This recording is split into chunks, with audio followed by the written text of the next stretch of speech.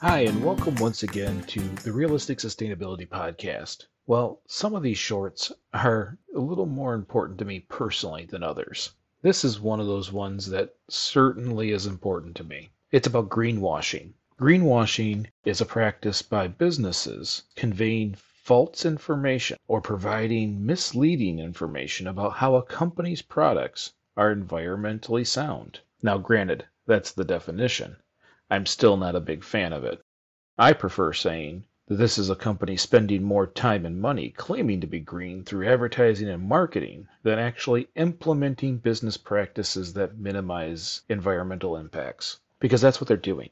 They're taking all the resources that they could take and make themselves better into just using it to convincing us that they are better without all the extra effort. They're putting the money into marketing and research, labeling and packaging without actually knowing what they're doing. Sometimes it's pretty easy to point out. You'll see a package on the shelf claiming to be greener, but it's in several layers of packaging. You can tell that although the box says it's recyclable, all the packaging on the inside is still plastic when they didn't necessarily need to have that. This is just creating the image, not actually doing. Again, actions are more important than words. And I had family ask me, why is it so important? Well, the first thing is it damages the whole movement of trying to get better. Not only does it water down the image, but it makes people think that it's unobtainable, that these products tend to cost more money. So they think being sustainable costs more money, right?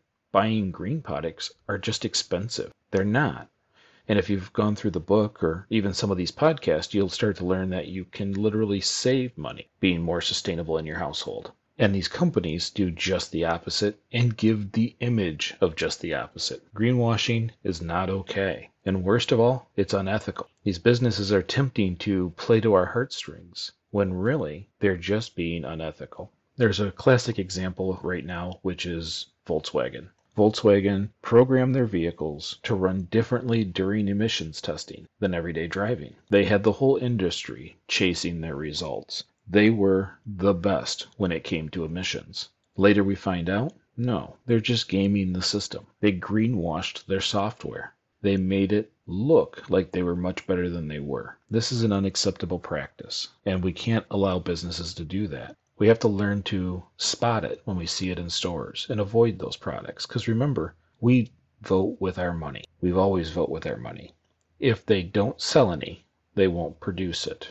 If they sell a boatload of it, they're going to keep producing it. And they're going to keep marketing it. And they're going to keep pushing it. So we want to avoid these things. We should be offended by that company when we see it on the shelves.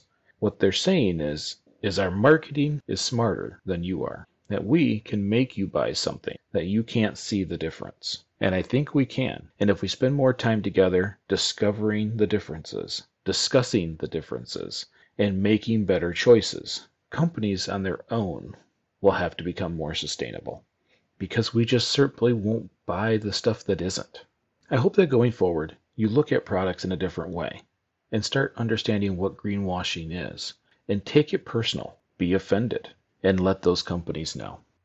Now, on the flip side to that, let's also remember that sometimes greenwashing is good. There'll be times that hotels ask us to not unfold the towels so they don't get washed again to reduce the amount of water, or big box stores tout how many solar panels they're putting on their buildings. Now, we know they're doing this because they're trying to save money, but the result is the same. Less water used, less energy used. And in the case of those big box stores, they're even producing some. So the result is the same. It's a net benefit for sustainability. Those are the kinds of greenwashing we're okay with.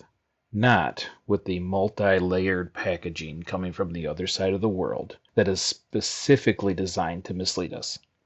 Thank you so much for listening. I hope you've enjoyed this episode. If you have, please consider sharing it on social media.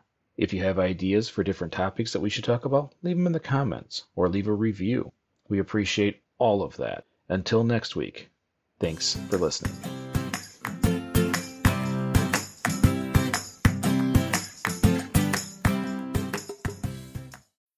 When you need mealtime inspiration, it's worth shopping Kroger, where you'll find over 30,000 mouth-watering choices that excite your inner foodie. And no matter what tasty choice you make, you'll enjoy our everyday low prices, plus extra ways to save, like digital coupons worth over $600 each week. You can also save up to $1 off per gallon at the pump with fuel points. More savings and more inspiring flavors make shopping Kroger worth it every time. Kroger, fresh for everyone. Fuel restrictions apply.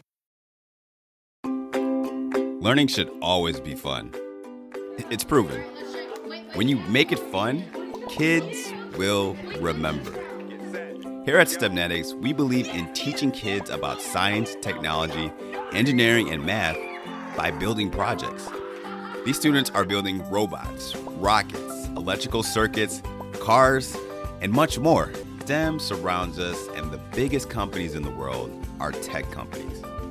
Let us help you support your little scholars and prepare them for the future. For more information, visit us at stemnetics.org.